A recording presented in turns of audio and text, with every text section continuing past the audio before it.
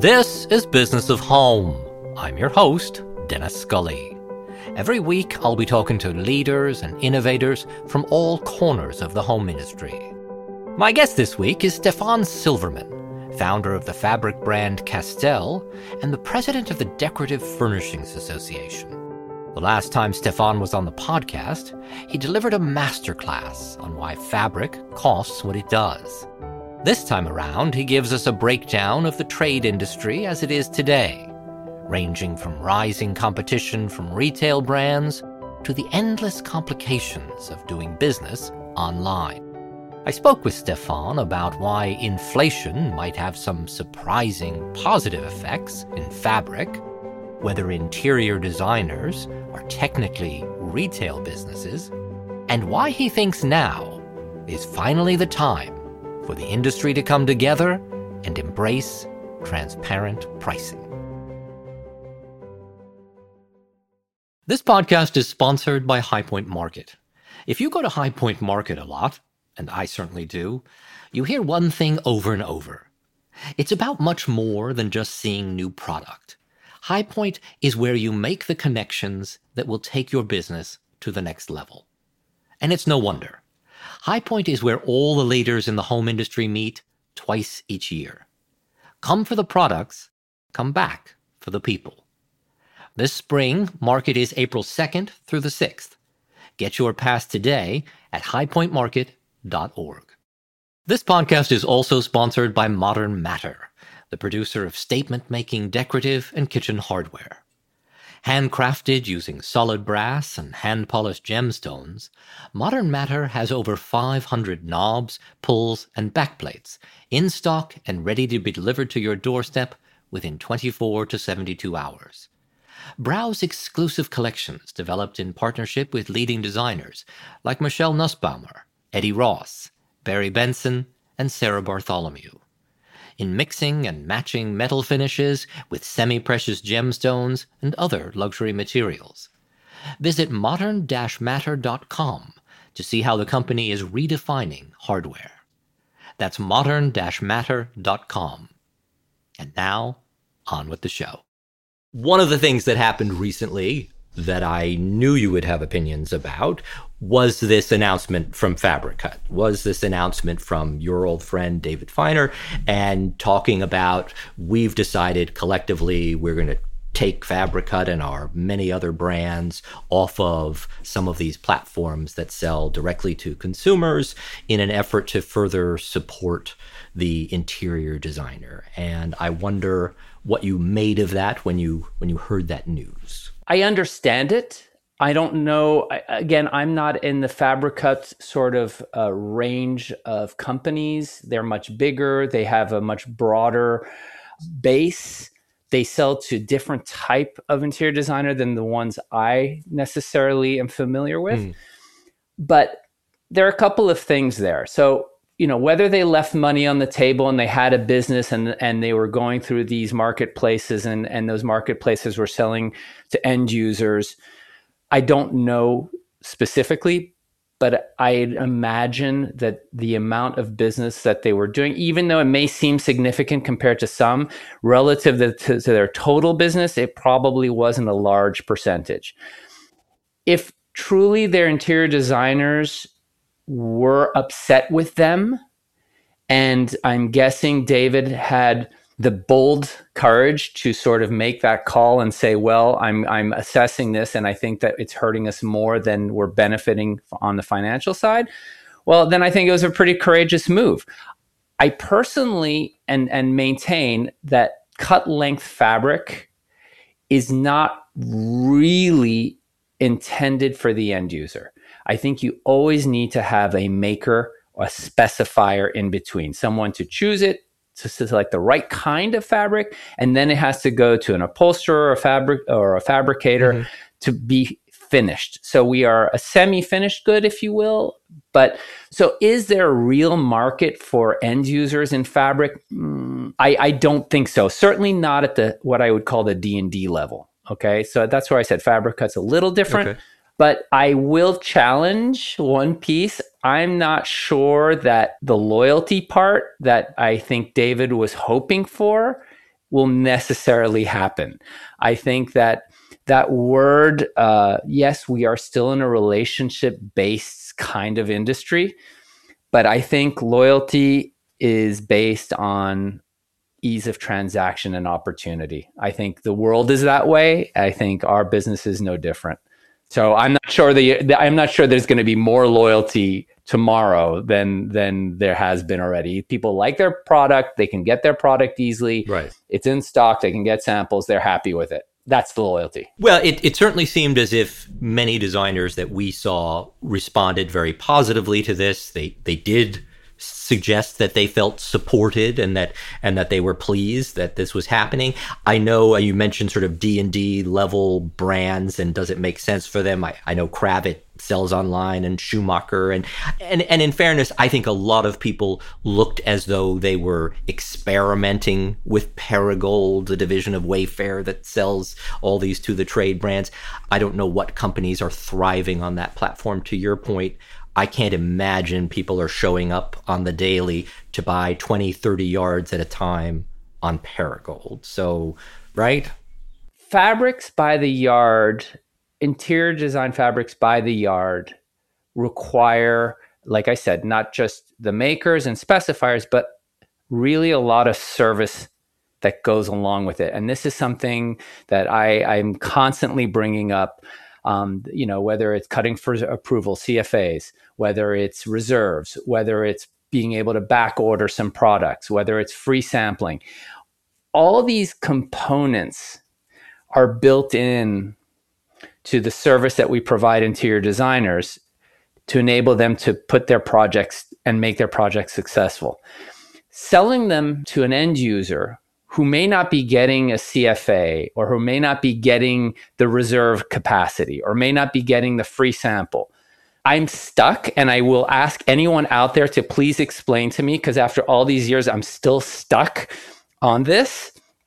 If we're selling retail at a higher price than we're selling trade net pricing, but we're not offering those services, there is a disconnect in my mind, and I can't get over it. I'm still stuck, and I would love for someone to explain it to me, because I maintain that trade is not wholesale. Trade is trade. And if you look at it that way, is an interior designer really a retailer or not? And then you look at these websites, they are retailers. Right. Right? So there are lots of cross-channel pieces here that I think are fuzzy, are mixed, and difficult to identify. And I think that this is part of our Achilles heel of trade. When you look at the retail giants coming in and catering to the trade customer, right, to the interior designer, they're clear.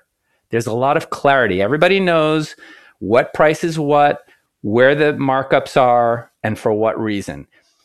When it comes to trade, going and selling on whether it be aggregator sites, websites, retailer sites, then you've got these layered markups that put us in an uncompetitive space. And I think it's unclear. Right. Does that make sense? It does. And I want to get more in. And I'm not clear because it's not clear. No. And I think, as you and I have talked about in the past, I think that there was always this sort of siren call to somehow figure out how to cater to consumers for these higher end fabric brands. And I think, to me, in a way, this Fabric Cut announcement is a strong suggestion that it is not as easy as you would imagine, and clearly must not have been worthwhile for them. Whatever revenue they were getting internally, they must have had discussions. And they mentioned the fact that when they acquired Clarence House, they made it very clear that Clarence House was going to be treated very differently than the Fabric Cut brands and wasn't going to be available. But the other challenge for Fabric Cut, and I want to talk about this a little bit with you, because I in a way, I want you to explain to our listeners some of the challenges that a great big brand like Fabric Cut has. And David Feiner spoke about this in the interview that he did with Fred around this announcement, was David Feiner doesn't have control over all of the SKUs that are in Fabric Cut's vast collection. And that he suggested that, in fact, as much as 60% of them were actually in the hands of converters who could themselves put the product up online and in a way sell against him if they chose to. And that was part of why he was trying to just sort of take this off altogether. Explain for listeners this whole converter and jobber structure a little bit, just so that people can understand. So I'm going to start off by saying I'm not an expert, although I have some experience. And I did work for a converter. I worked for P. Kaufman, Exactly. who I will tell you is, as far as I'm concerned, the best and the most above board converter. They are just a wonderful company, a wonderful group of people that run the company and work for the company. So converters, in a very simple way, what they do is they design product, they stock the product, and they sell not by the yard, but generally by the piece. And they enable distributors or jobbers, such as ourselves, whether it's myself or whether it be Clarence House or Fabric Cut, to buy by the piece rather than build entire productions minimums, right? It gives them some flexibility. But generally, those SKUs, those fabric designs are not exclusive. Right. Okay. That's kind of, you're sort of gaining the flexibility of not building big inventories, but then you're not getting an exclusive design confined to a territory, right? And I guess what happens is some of these converters sort of said, I guess that their thinking was, well, if we don't offer exclusivity, may as well we can sell it ourselves. And that is sort of taking a bold move. I mean, I will say that there are some, I won't name them, but there are some European converters that will do the same and come into the market, and they'll sell to an interior designer, maybe not by the yard, but everyone's trying to find some business. And so if someone, they are offering cut length programs now, which, what does that mean? That means that you don't have to buy the full piece. You can buy it by the yard off of their inventory, which they have anyway. Right. And it was an opportunity to build more business. I think that some of these big converters sort of saw an opportunity and said, well, listen, there's something called the internet, and we can just put all our SKUs up on there and see what happens and see if people buy it. And sure, I guess the converters that Fabric Cut worked with assessed and said, well, we're willing to take the risk. My understanding is Fabric Cut stopped buying from them altogether, which I'm certainly sure that those converters are not pleased with, and I don't know if they've retracted, but it's out there, already. Yeah, but and that's one of the challenges, is that many of these companies, particularly a lot of the large companies, in order to fill out their lines, have a lot of things that they don't have the exclusive on. Unlike with Clarence House, where those are their creations, they exclusively own them. And so it becomes even more challenging. And it's another reason why this whole selling online process just seems wildly complicated for our industry. And if you also are a company that sells wallpaper, and you've recently become a company that sells wallpaper, it can also be challenging to control, right? Sure. And you know, that's where I think as a whole, we have to constantly pay attention to the market, and things are changing. Things have changed drastically at every level, whether it be the converter to jobber relationship, or the jobber or distributor, whatever brand, to interior designer, and now the retail coming in. I mean, the environment, the field is different than it was. And so trying to do things the way one used to do them is perhaps comfortable, but it's also possibly outdated. And I think when we all have to adapt, and we have to accept change, and we have to work with change, and there's still plenty of opportunities. People still decorate their homes, and they will continue to do so. You just have to change the way we do it to make it viable. With your wallpaper collection, is that something that you have exclusively in the US, or do you have regions, or I mean, how is it? You've been talking to Fred. Well, so no. Of course I've been talking to Fred, but also, I mean, we've been talking to several companies recently that have been challenged by a lot of these online sites that they have to monitor constantly to make sure that they're not undercutting or they're not putting product online that's not supposed to be online. And that's why I ask. Well, I'll answer you. So I'll give you a little anecdote to answer. So I do have a lovely, lovely brand that I'm distributing. It's called Cordonnet. It's out of Spain. Beautiful. They are doing very well. And they have also put their products or sold their products through aggregator sites in the UK or in Canada. So not even in the US. They're international sites. And the internet is a vast place and people find them. They land on these things. Now, at one point, I built up my pricing to distribute some of it in the US. And building up that price are all the services that come along with building a net price. In other words, free sampling and the ability to speak to a customer service person and to work on custom sizing your murals, all sorts of really white glove services. These aggregator sites don't have those services. Right. Okay. They have digital images of everything. So they have vast portfolios of product. I'm sure they have customer service teams, but they don't have this white glove customer service team.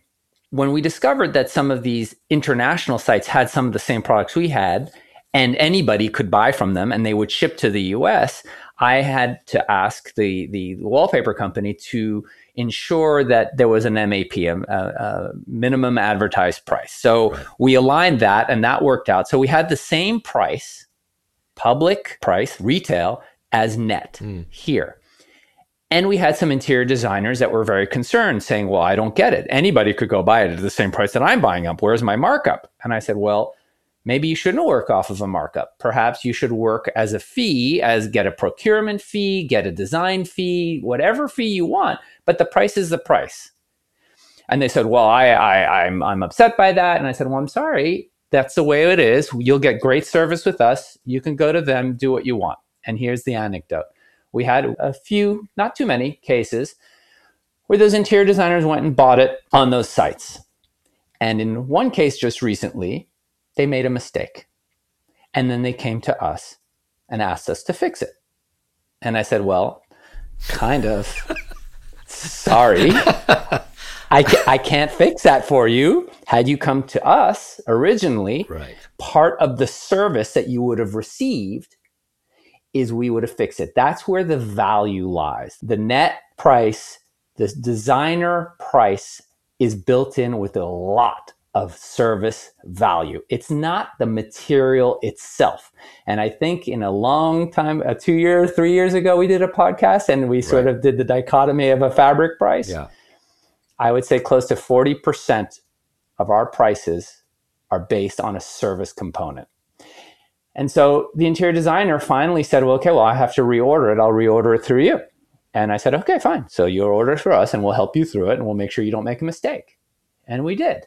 So again, if that anecdote sort of gives a picture, a little bit of how the challenges that exist when you buy something off the shelf versus you buy it through a designer channel, those are the values. Yeah.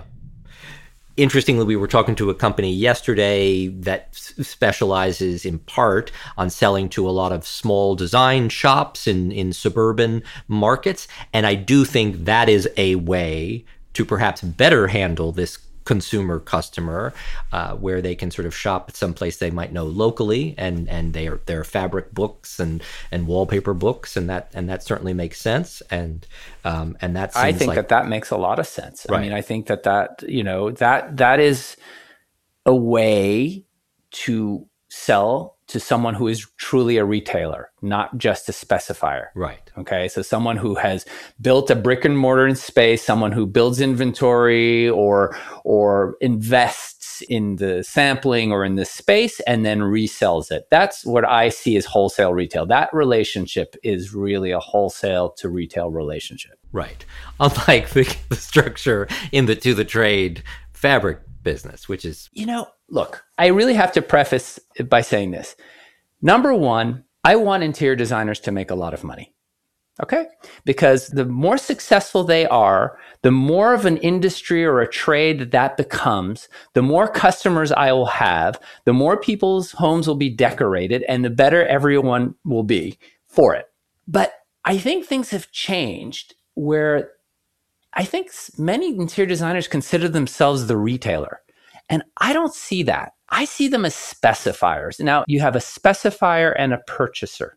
A specifier is the architect designer who puts the project together and is paid a design fee for doing it. And then you've got the purchaser who actually does the purchasing. Now, I understand in the residential space that the specifier and purchaser can be the same people, and that's fine. But I see the interior designer of today really being mainly, if we had to sort of put a label on it, a specifier. They're not buying inventory. They don't have a brick and mortar location, and they're not advertising and doing promotions the way a traditional retailer would. And by the way, this whole story of pricing, it keeps on coming up, and it's come up for 30 years. And I think it keeps on coming up because it hasn't passed what I'd call the sniff test. There's still something awry that is just confusing people, and because it's confusing with trade pricing, you mean, or with yeah, in general, like the whole way it's set up. It's I think people are still, it's opaque. It's not clear. There's no clarity in it, right? And we talk about transparency. We talk about, there are all these words that come out, but I think ultimately the net price is the highest serviced white glove price a product can be. Now, I think interior design is not just about picking paint chips and colors and putting a room together. It's a very complex business, and I really respect what interior designers do. And there's also the part of the procurement that an interior designer does, which is the you want to call it production, the ordering, making sure it's shipping, tracking it, making sure it gets delivered to the right place. And there's a value to that. And interior designers should be paid for that value. But I'm not sure it's a component of the price of a product. For transactional purposes, if it's just easier to say, oh, listen, I charge 20% for that, that's fine. Right. That's how that designer wants to work. And that should be separate from the creative design fee of a project. You see, there should be sort of, if I were to paint the perfect world here, I would say net price is the price. It's the price to interior designers. We only want to sell to interior designers. We don't want to sell to the public, but there is a price. Everybody knows it. And that is a fundamental thing that I believe that has changed in today's times, is everyone wants to know how much things cost. Wealthy people want to know how much things cost. They'll pay it, but they just want to know how much it costs. So having this idea of not telling people how much things cost, I think is weakening our position. Well, and help me understand when you say that you think that some designers are thinking themselves as retailers. That's where I'm fuzzy. Help me better understand. Well, I'm fuzzy too. Okay. I'm just as fuzzy as you are. Okay. Because you will speak to some, and again, every interior designer works differently. You take 10 interior designers and 8 of them will work differently. Right. Okay. And some of them will do a markup only. Someone will do a cost plus. Some of them will do a fixed fee. Someone will do a design fee, and that's fine. They could do whatever they want. That's the relationship that they have with the end client. And we get some designers say to us, well, is your price retail or is your price net? And I said, well, we don't sell retail, so why would we have a retail price? And that's where there's this sort of like fuzziness. So net is the price. There's one price, and that's the price at which we sell it. It's a highly serviced price. Some interior designers will say, well, I'm a retailer, so I need to mark up, okay? Because I'm selling to the end consumer, and the end consumer is buying from me, and so I'm a retailer. Imagine if it were just there. And we were very clear. We say, we don't sell retail. That price is not a price for the end consumer. That's a price for interior designers only, and we only sell to you, and there's the price, and that's the price at which interior designers buy it. Period. The interior designer then can say, listen, I charge 20% on that price for the production, okay, to get it, make sure it gets to the right place at the right time and the right quantity. And then the designer can say, I will then charge you another kind of fee or a fixed fee or a percentage. It doesn't matter what they do for their design process and for the execution of their know-how. And then it simplifies things. I really do think it simplifies things. And if you look at the whole big retail group coming in and catering to the interior designer, everybody knows what the price is. Everybody knows what this retail price was. Everybody knows what the retail minus the designer discount is. And it's clear. And I think that that's where big retail companies such as RH or Arhaus or Williams Sonoma have an advantage. They'll have other problems, I think, with it too, because I don't know if they have the margins to give these discounts all the time. Right. But it's clear. It's clear. And that's what I'm trying to imagine as a great world for our trade, is that we become more clear about how we work together. We're taking a quick break from the show to hear more about Modern Matter. Modern Matter creates heirloom-quality cabinet and furniture hardware. Their trade program was developed in partnership with leading interior designers and is focused on helping you make your next project outstanding and successful, with trade-only pricing, a convenient sampling program, and custom manufacturing for large orders. Check out their Instagram handle, Modern Matter Hardware, or visit modern-matter.com to open a trade account and receive $100 off your first order of $500 or more by using the code TRADE100. That's modern-matter.com. And now, back to the show. Coming out of these challenging couple of years that we've been in, it seems, at least at the moment, interior designers are thriving. Never been busier. Yep. Fabric showrooms, whether people are showing up in person or not, whatever, they all tell me they're doing incredibly well. So a couple of years ago, this threat from the vertically integrated, non-trade retailers seemed massive, and it was going to crush the industry any minute. Everybody seems to be doing so well right now. Is it less of a threat? Is something different coming out of this time? Is the industry working in a different way? Are these to the trade companies better positioned in your mind? Is Arhaus and RH, are they not the threat they once were? Or is it just that everyone's so busy they haven't noticed how much better some of these companies have gotten? I think we've all, the home trade business, whether it be retail to catering to interior designers or just trade, benefited from the fact that everyone was home, okay, for the last couple of years over the pandemic. Sure. So we're all doing well. I think that there's no better time to reevaluate.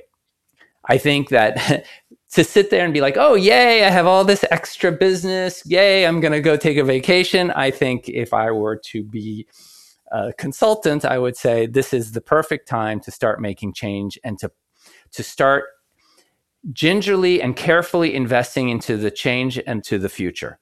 I think that this silver lining that we've all somewhat benefited from, I call it the COVID boom, and for again, don't want to be insensitive to all the people that did suffer through it, but in our business, we benefited from it. Sure. Okay. But I don't think it's going to last.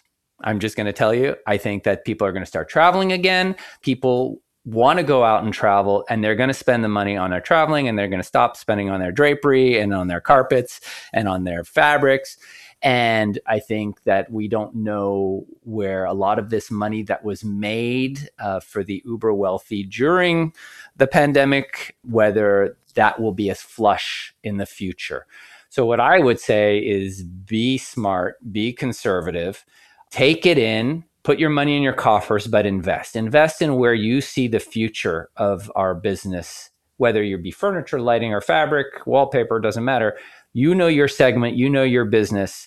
Pay attention and start investing in the future. I'll tell you, I have. I hired someone to develop my digital sales in markets where I'm not, or I'm not represented at all, so that I can try to reach a customer to let them know how great of an experience they could have with us digitally. So I think that each market, whether it be the big retailers who will continue to thrive and figure out their trade business. And again, when I talk about retailers, I'm not talking about them selling to retail customers. I'm talking about those big retailers selling to interior designers. Right. Whether they continue to thrive and fine tune their programs for their interior designers, or some trade companies invest in the right way, whether it be in technology or in different, I don't think it's in product that the investment is necessary. I mean, you always have to invest in product, but I think that there's still a lot of product out there, perhaps too much. Exactly. So I want to talk about a couple of things that you just mentioned. So one, I keep asking companies today, are you feeling the need to maybe dial back on the number of new product introductions? Or, I mean, we spoke to some High Point companies before the holidays, and so many of them said, listen, honestly, we couldn't come out with new product introductions at the level we once were. And you know what? It was fine. Turns out we went to market and we had fewer stuff to show, and people loved it, and they could actually walk around and see some things. And honestly, it sounded like some of them, now we'll see if that sticks and if they continue to perhaps not roll out as much product. In the fabric industry, you and I have talked about this on many occasions, there's an awful lot of fabric out there in the world, and I feel like never more so than right now. Do we need all those new introductions? Can you scale back on that a little bit and use that money elsewhere? Everybody sees opportunities the way they see opportunities, and I saw this as a wonderful opportunity to reset. And what do I mean by that? When you look at, and I'll try to stay in my lane about it.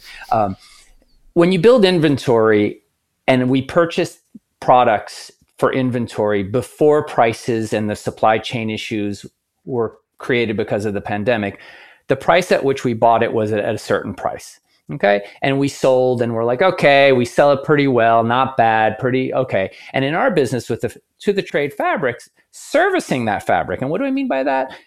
Being able to reserve fabric with no penalty and let it expire, hold inventory for a month because you're looking at your CFA, is a very costly proposition. Okay.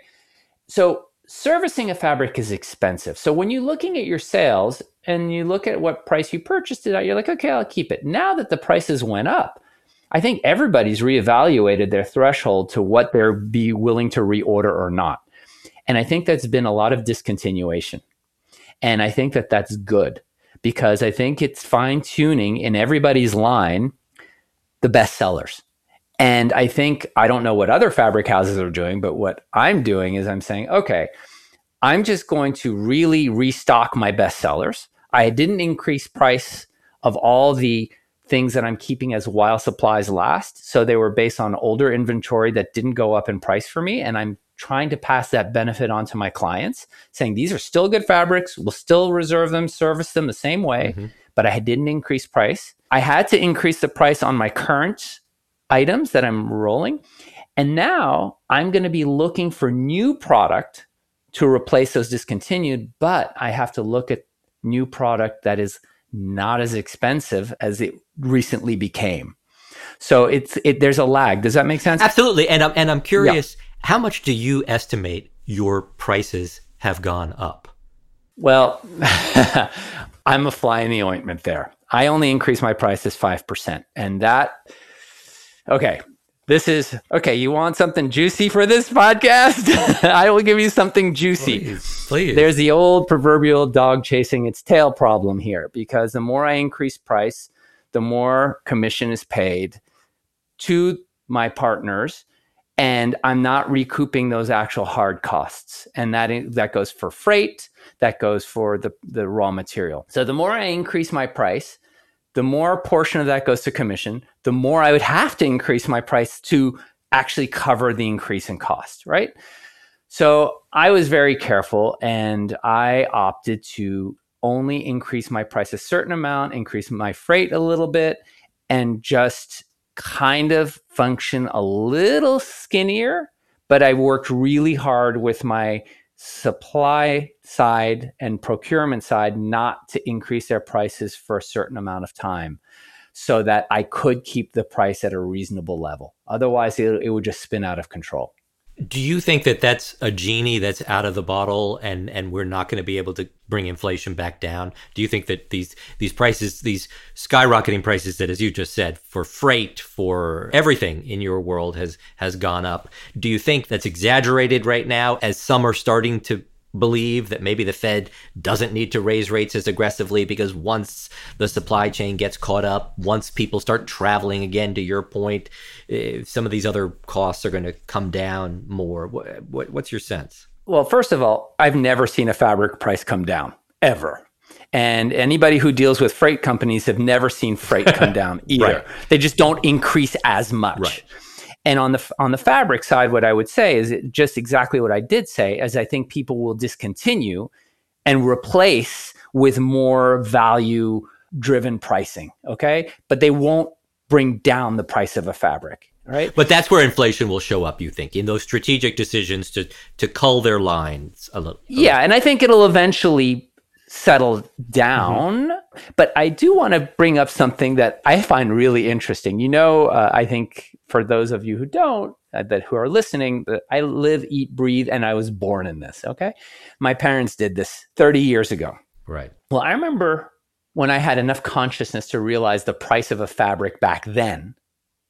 And I look at the price of a fabric now, we have not increased even close to the CPI. Like if we had grown with the regular rate of inflation over the course of the years for 30 years, most of our fabrics would be $500 a yard. I mean, $400. Right. Whatever. If we had adjusted adequately for inflation. Yeah. I think what's happened is we've all felt that we needed to keep our prices reasonable, right? So that we could continue being competitive. Mm-hmm. But I think it's eroded our margins. I really do. And the cost of sampling's gone up, the cost of raw materials have gone up, the cost of reserving and putting out new products gone up. But our fabric prices really have not proportionately gone up.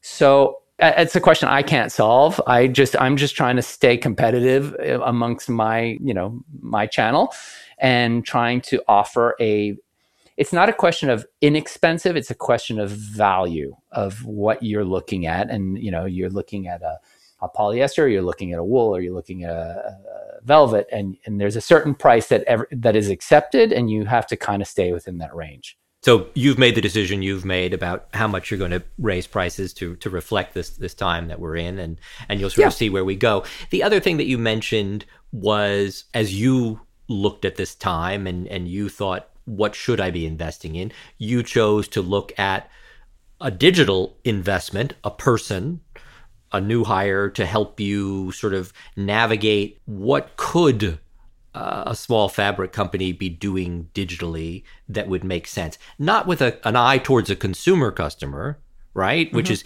what many people think of when they think of these digital platforms, but how digitally you could better go after a trade customer. What's your thinking there? What are you imagining is there? Is it some of these digital multi-line showrooms that are out there now? Is it? Well, that's an excellent question. And that's the question that I'm trying to answer. So that's what this person that I've hired is trying to do. So there's e-commerce. And I'm not sure the trade is well suited for pure e-commerce as we know it, a la Amazon, okay? Because those are for impulsive purchases by the person who's going to buy it, okay, for themselves, as opposed to our interior designers who are buying it for someone else and who are working on projects. So it's a longer sort of process. And I don't think that the e-commerce component is necessarily the right direction. It's more what I've called or coined as e-service. It means access to information 24/7 so that the interior designer can make a better decision about what they want to specify. So to tell a small company, you have to be working on a platform where, whether it be your sales partners as multi-line showrooms, whether it be a designer themselves, and that's who our customers are, can find a price easily, see the availability, see the status of a fabric to know whether it's going to be continued or ability to back order it or not, can request a sample because ultimately they're going to want to touch it somehow and they want a sample in their hand. And any information that they would want in order to fine-tune the decision-making for their project. That has to happen. That has to happen. And no more faxes. Everybody hear me? No more faxes, no more credit card forms. This has to be done on platforms digitally, and it can be done to a very specific market, to your very specific customers, to give them a great experience with your company. And it's all about the ability to get information quickly and efficiently and accurately. And I would say the same to the multi-line showrooms out there. They need to invest in that omni-channel experience for their customers. A customer comes to them, they should be able to respond in the same way, quickly and accurately, provide them with a platform to see price, see stock availability, order a sample. If you can't do that today, I think you're writing yourself a ticket out in the next couple of years. That's my hard line perspective. Well, so interestingly, one of the companies that came along, a massive platform that many thought could be a solution. Material Bank? That's right, Stefan. We're going to talk about Material Bank because I'm so, and we were talking about Fabric Cut earlier. They pulled themselves off of Material Bank. I don't know what they're thinking there going forward. Many of the residential trade companies pulled themselves off or decided not to go on. You decided it didn't make economic sense for you to go on the platform. I wonder how you're thinking about Material Bank today and what your impression is of what's going on there. Okay, I hope Adam's listening. You hope he is listening. Well, I hope he is. No, so I think I maintain, and I have maintained all along, that I am awfully intrigued by Material Bank. I think that the vision is amazing. I think that the platform and the functionalities of the platforms are amazing, and they're even more amazing for our customers. They just don't make financial sense, particularly for fabric, because fabric samples are expensive. And offering this, it becomes very expensive fulfillment for the fabric companies to get all that product out there. It's a tough sell, particularly, and you can ask me about this after, when we have territorial contracts where we pay commission no matter where that sample came from on a territory. So that's where, to me, the sort of tough swallow is. I still pay my showroom in a territory commission, even if the designer got the sample on Material Bank, for which I paid a high premium for that client to get from Material Bank. And did you ever get an answer from Adam about that quandary? No. But I mean, that is a real issue. I mean, right. But he has a vision, and I actually really appreciate it. And if Adam's listening, and I think he's probably way ahead of me already, saying, yeah, Stefan, I'm already on this, and I think this is what he's going to do. I think we're all going to reconsider Material Bank in the future. Material Bank is an excellent platform to get samples into clients' hands. It still requires the client to go find the company after, to contact them to actually purchase. So when Material Bank, either through their acquisition of that company that they made out of the UK or whatever other company they may acquire to make this happen, once Material Bank gets into the transactional process of saying to a designer, here, you can get your sample for free, you can get it overnight, and you can come and you can click and purchase through me, then I think it's a different story. And I think that if that's the vision, I think that there's a real marketplace there. And you think that's likely? You think that that's where it's going? And I mean, the reason that some of the companies that are on the platform now, even the ones that think it's too expensive, some of them justify it to themselves by saying, we have this position, we're going to be well placed when this next thing happens for Material Bank. We're going to be there. And some people think there's an inevitability to this succeeding in one form or another. I get it. And I think you have to look at it more granularly, where you have to look at what companies are on there. First of all, they're bigger, okay, for the most part, and they can afford to take that chance. And also you have to look at their distribution. Do they have their own showroom, or are they paying a commission to another showroom? So if they have their own showroom, I guess they can kind of look at it as a wash and be like, well, it doesn't really matter. It's my own company in that market anyway. But if you're a smaller company and you're in a multi-line showroom and you're paying a commission to that showroom regardless, then it's a different story. So And ultimately, if you want, I don't know if I'm right. My little fabric snow globe. I have lint flying in my globe. It's a lint globe. I think the markets are going to be hybrid. I don't think there's going to be one fit for everyone's solution. I think you're going to see some multi-line showrooms who are strong and have invested in the right way and have a great following that will remain strong and will continue. Mm-hmm. I think that there will be some companies that will open their own showrooms, like a lot of them have recently, whether it be Romo, Elitis, or Frey, or Philip Jeffries. They've all gone to open their own showrooms. Why? They control the narrative, they control their brand. There's a lot of value there, and they can afford to, right? I think many more small companies would if they could. And then I think there'll be digital, and there'll be digital marketplaces, and there'll be digital, I'd say direct, right? Where you're driving people to your website and giving the experience to those clients directly. Again, what do I know? But I don't see the future as being just a one size fits all. I think it's going to be a mix. And that showrooms and design centers will continue to have a place in that omni-channel mix, the ones that do it well. Yeah, I mean, again, I really believe in the showroom bit as an experiential place. I mean, and so by the way, I don't know if I'm allowed to say this, you can edit this out, whatever, but next week or 2 weeks from now, Warren Schulberg's going to be doing a panel discussion with me at the DFA about what the trade can learn from retail. Right. And what retail has shown us, whether it be RH, Arhaus, or et al., is that the experience to create the connection with a brand is terribly important. And that's why I think a lot of these companies are opening their own showrooms, because they can give that experience.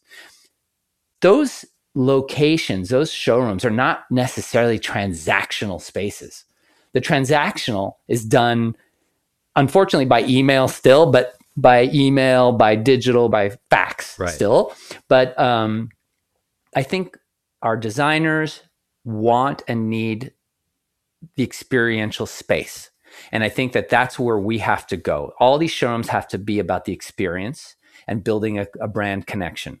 Then the rest, we have to support that relationship with really great tools to give them excellent service and communication. And that's it. I don't think it's much more different than retail in that way. You know, does someone walk into Restoration Hardware, say, I want that sofa, and walk out, hand their credit card and walk out? I don't know. But I would guess that they're first wooed. They go eat a burger. You like their burgers, don't they? Yes, delicious burgers. Yeah, you do. You mentioned that somewhere. Right. Yeah. And then you sort of digesting and thinking, I'll go home and look at it online, and then maybe purchase it online. All right. Or maybe you go back to the shop and then get some advice and go further. But it's about the experience in those showrooms. So design centers, whether it be a design center or a standalone showroom, design center makes sense because it regroups everything. I agree. I mean, and you know how I feel about the D&D building, and the management there drives me crazy. But I they don't have burgers in the D&D. They haven't reopened the restaurant. The place is at 6s and 7s. But if you've got a showroom there, man, you better be taking every advantage you can and making an incredible experience there. Because as you said, that transaction isn't usually happening in the showroom.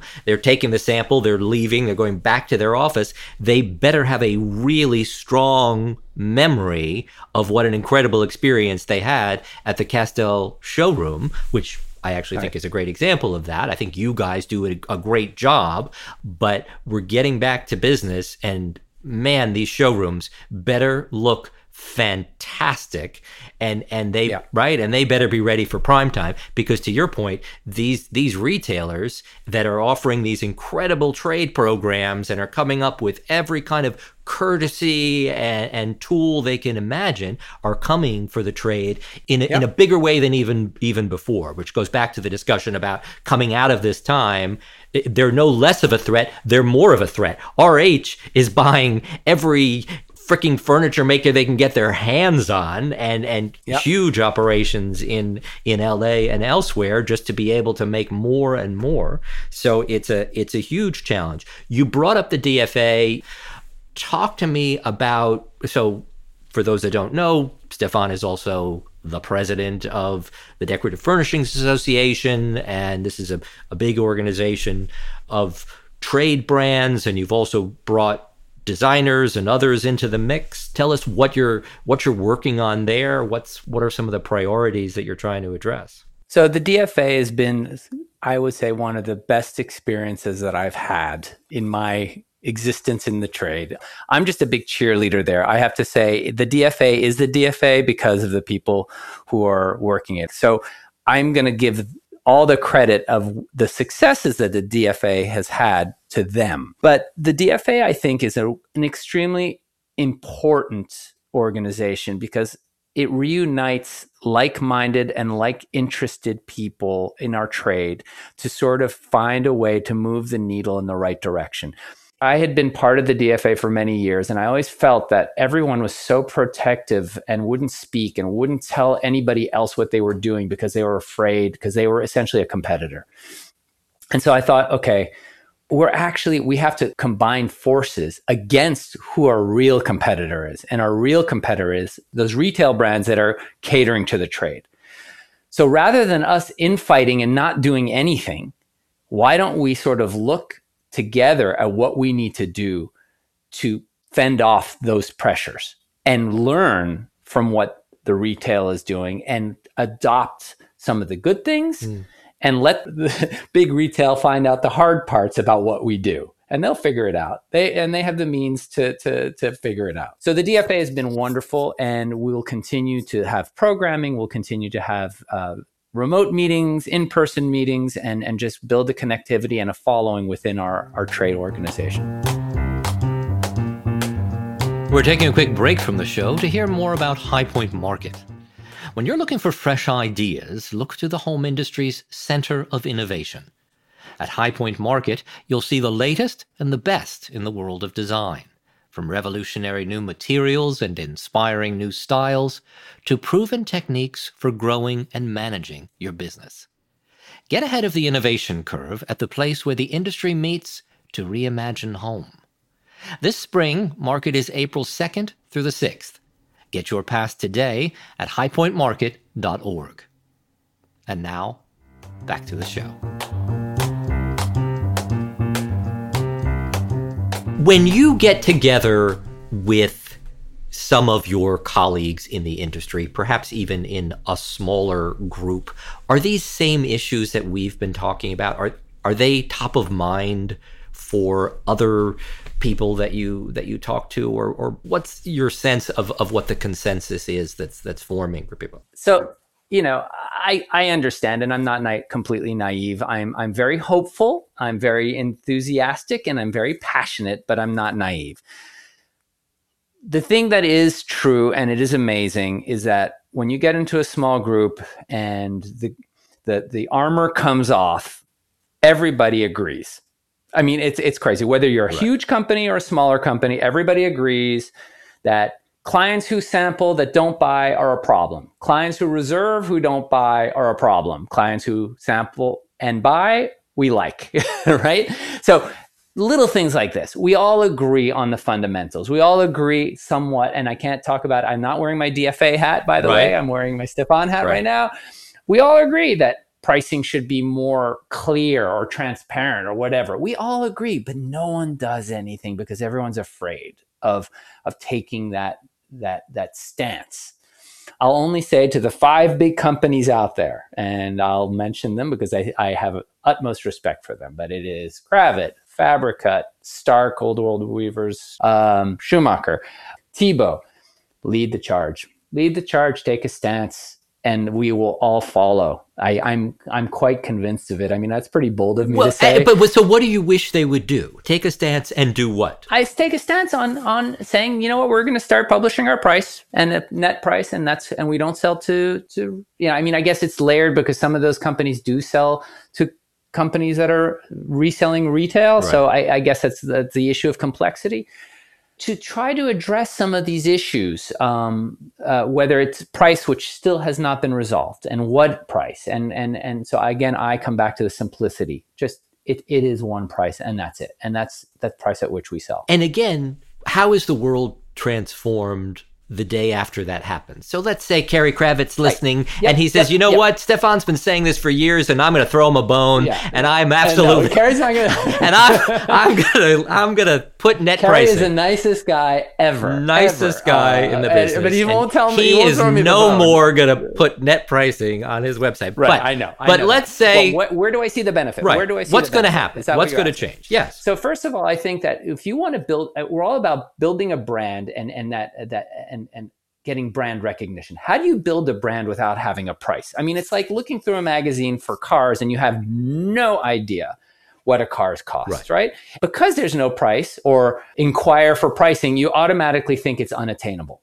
And I actually think that there are a lot of products that are attainable.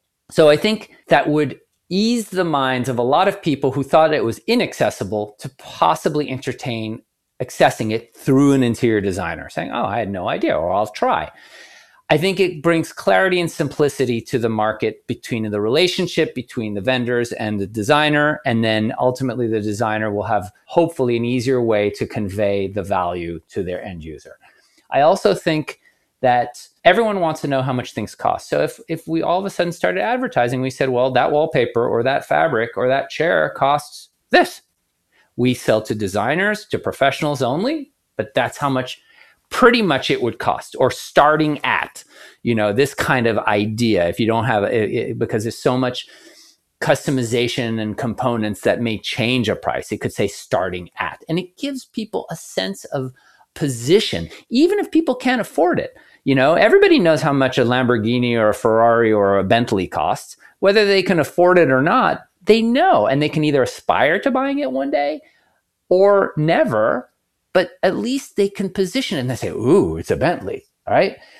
So, and in the same way, when you see these big retailers, they have positioned themselves. Everyone is saying RH is the luxury of that group.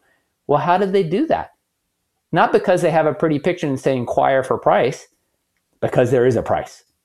And people know how much it costs. And people say, well, RH is not that cheap either, No, they're not. But they've positioned themselves, and they've not positioned themselves solely on images. They've positioned themselves on a price, and then they work from there. So that's where I would like to level the field and get past this price story. Right. Well, and as you've talked about in the past, one of the great challenges for the fabric industry, for example, is it's a component business. Right. And so you can't show people the price of a sofa with Castell fabric on it, because that's not the part of the component business that you're in. And that is one of the challenges with our industry as a whole, is that people don't know how much things cost. How much do beautiful window treatments cost? What's the high, what's the low, what's in between? And that's always been a challenge for our industry. And sadly, years ago, we decided to all try to go it on our own rather than come together and collectively try to solve that issue, right? And so we didn't put marketing budgets towards that. We didn't put our minds to how do we educate people about how much all of this really costs. And so it ends up being a shock so often to people, a surprise, when it shouldn't be. Well, but so right there, you say educating people, and can't we look at it differently? And I'm so open right now. I'm going to stick my foot in my mouth. But so if we put a price and someone goes, oh my God, I can't believe it's so much. Then you have a conversation to say, well, let me explain to you why. But if you never put a price on it, no one's ever going to ask. They're going to say, well, how much is it? Well, that depends. And then all of a sudden you've lost the trust. You've lost So I think if there was a fixed position of something to start with, and then you can work yourself backwards to explain, I think there are a lot of people who say, well, actually, I don't care. I'll pay for it as long as I feel like I'm getting my value, right? And a lot of very wealthy people just want it done, and it's okay. Right. I think there are a lot of people who would be very proud to say that they spent a lot on something, okay, and say, well, look what I've got. I have this brand, and then there are a lot of people who start to say, oh, gee, I had no idea. Okay, I get it. And then some people say, I'll never be able to afford it, and that's okay. It's okay. but we have to start somewhere. And I think a lot of people are still wondering why we're still talking about this price thing, including myself. I don't want to talk about it anymore. Well, the other part of this, though, and earlier you talked about how much of your price contains the costs around the service side of what you deliver. That's also a conversation that you would like to have about different levels of service. And I know a lot of companies are looking at this reward program issue, or is there a different kind of incentive that we could create so that we perhaps aren't simply bringing a universal service level, but there might be tiers of service? The answer is yes. Like you heard me say, our frustrations are, we all talk about sampling as a service and how costly it is. We all talk about reserves and holding inventory as a costly proposition.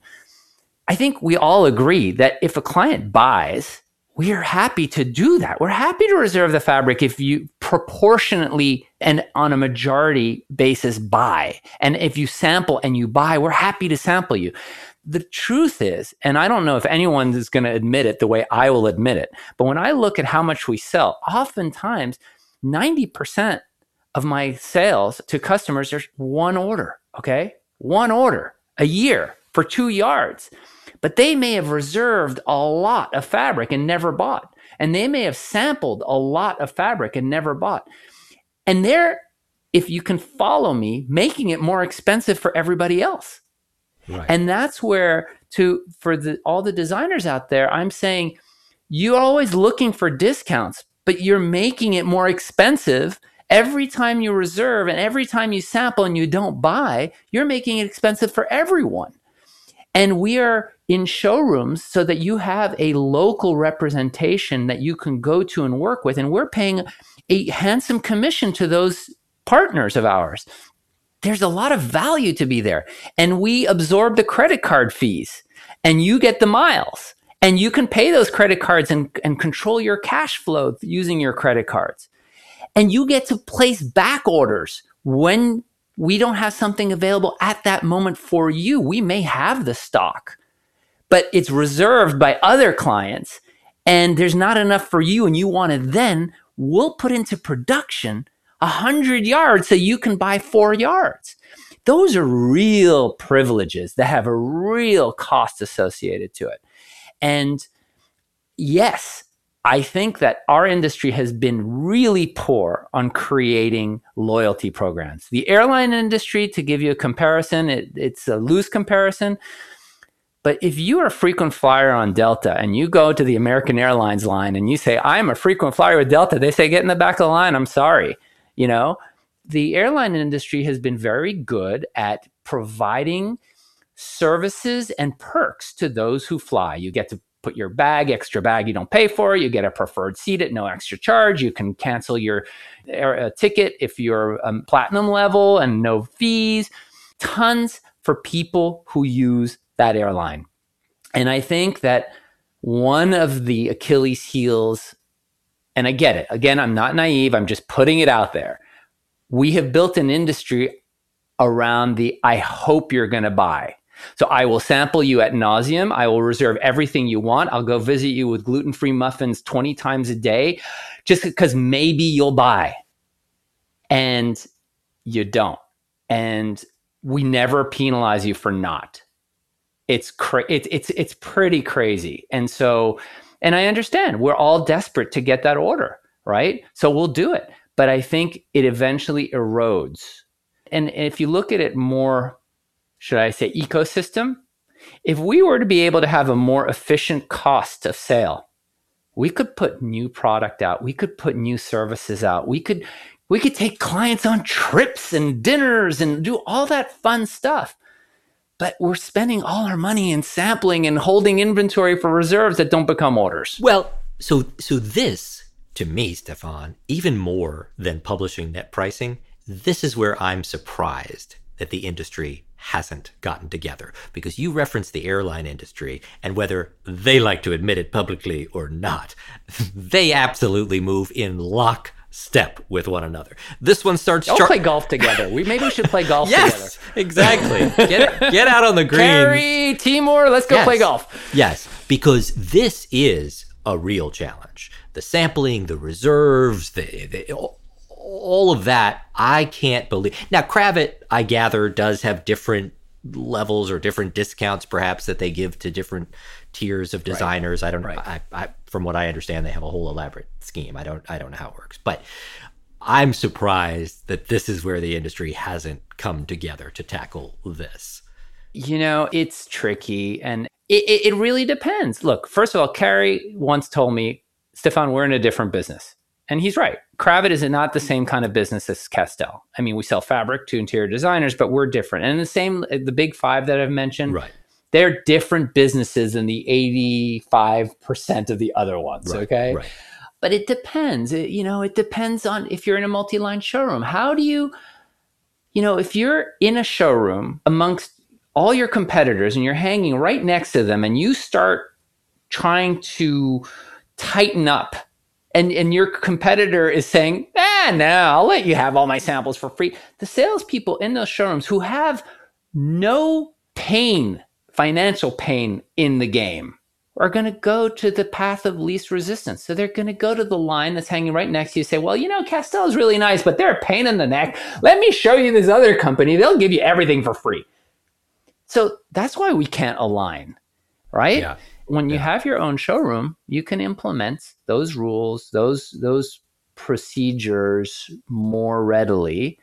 And I really believe that's why a lot of these companies that can afford to are opening their own showrooms, not only to build their brand, control the narrative, but also to keep things tight. Well, it always used to be that you had to have a certain amount of volume in a particular market, right? Before you would think about, oh, yes, I really need to have our own showroom there. And I wonder if people are still looking at that in the same way today. And I ask that in part because I'm struck by how many companies have replaced showrooms with road reps and road programs in certain large markets in some cases, and feel that that's enough for them. And I've always struggled with, what do you mean you're not going to have your own showroom or be in a showroom in a major market? You're just going to have road reps, but maybe the world is very different today. What do you think? All these things are very complex. And I think that there's some companies that may feel that the risk is lower. You don't have to sample a showroom. Remember, sampling a showroom is costly. And then if you ever want to move, it doesn't work because you can't often reuse that sampling that was hanging because the dimensions are different and you can't just transplant it. Okay. Road reps are obviously a lower risk. They're also lower commission. They don't have the cost structure. They don't have the teams. Is the breadth of their influence as great as a showroom? No, it can't be. There's no way that one person can do what 15 or 20 people do out of a showroom. They generally don't take orders either. Showrooms will take the orders, right, and transfer the orders, where road reps will just pass on and we manage the orders. Right. I mean, at least that's how we do it. Yeah. I think that if you look, and I think you just kind of have to look at the horizon of our industry, a lot of the showrooms or a lot of the companies have been acquired recently, okay? If you want to think about it, a multi-line showroom, but they're all controlled by the same company. Okay, so let's look at Kravet acquiring Dongia or Brunswick being acquired or whatever. It doesn't matter, okay? They're just plugged in. The product is there, the look, the brand is there, but they're all being controlled by the same philosophy, the same system, the same point of sale system, as opposed to a multi-line who's not. Right?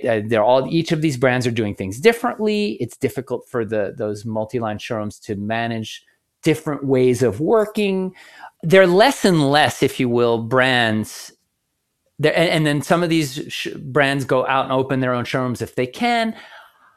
again, it's going to be a hybrid. I think it's going to remain. I think there are going to be some multi-line showrooms that are going to be strong. I happen to be with a great group of partners that I have really appreciated. And I'm not saying that to save my skin here.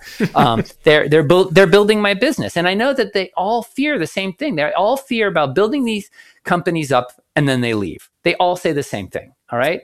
And I think that's kind of a weird place to be for all of us, right? So that you have these multi-line showrooms that say, we're a great platform to build your small artisan brand, and then we're going to build you up, and then I know you're going to leave. So what's the incentive for them to really build you, right? They're going to kind of keep you just at arm's length, just good enough so you're happy, so you don't move, but then not great because otherwise you'll leave. Wow, that's tough, right? That's uncomfortable, I think. And that's a shame because I don't think everybody's benefiting as well as they could, right? Well, that's a very challenging model, and I have certainly spoken. Thomas Lavin, who's a partner of yours, and Gary Martin tells the gut wrenching story of Counting and Tout pulling out after all these years. And what do you mean, a multi-million-dollar business? And yeah, I'm sure it's incredibly difficult and emotional and financially, and yet. That was what these multi-line showrooms were always about at the heart of them, right? Was they were these incubators. They were going to help you to grow your business. Philip Jeffries, I mean, wow. Losing that amount of business at Holly Hunt. Now, they rolled out a wall covering collection pretty quickly, and so I wouldn't worry about Holly Hunt. But wow, that's a huge loss of business and activity, and that had to hurt emotionally or otherwise, and it is challenging, but that seems to be the nature of that business, and it is. And I hope that multi-lines will continue to thrive, as you were saying. I mean, I hope that the good ones will just get better and be a place that you'll want to go, that has a different feel than just the corporately run showrooms of a single brand or a family of brands all under one ownership, as you were saying. Yeah. I think that there are some very good multi-line showrooms, and they're extremely well run, and then there's some that aren't as well run. And I think it's really about what I would like to say is we are still very much in a relationship business, whether it be the brands with the showrooms or the showrooms with the customers or the brands with the customers. And that's great. And fundamentally, I guess we're all in relationship businesses. But it should be more than just about the relationship. It should be more than just about, oh, I like them. It should be about, is working with them just so wonderful? Is the value in the product, in the sales, in the ease of transaction, are all those components there to make this more than just a relationship, to make this a value proposition for the brands and for the showrooms and for the customers? And that, I think, will stand the test of any time and relationship. Relationships change, people change, moods change.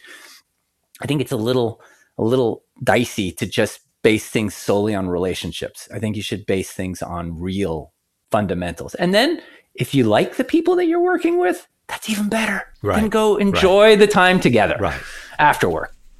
Yeah, but fundamentally, they need to be on the same page and be moving in the same direction as you, with whether it's technology or whether it's how they think about managing the day-to-day. I'm curious, as we wrap up the conversation, going back to this, what we're imagining coming out of this time. We've been in this incredible growth period for the home industry. To the trade brands, as you were saying earlier, if you haven't been doing well these past couple of years, you better really look at your model, because what are you doing? Right. What are you imagining the next couple of years look like? Do we have a meaningful slowdown in your mind? And what happens if we do?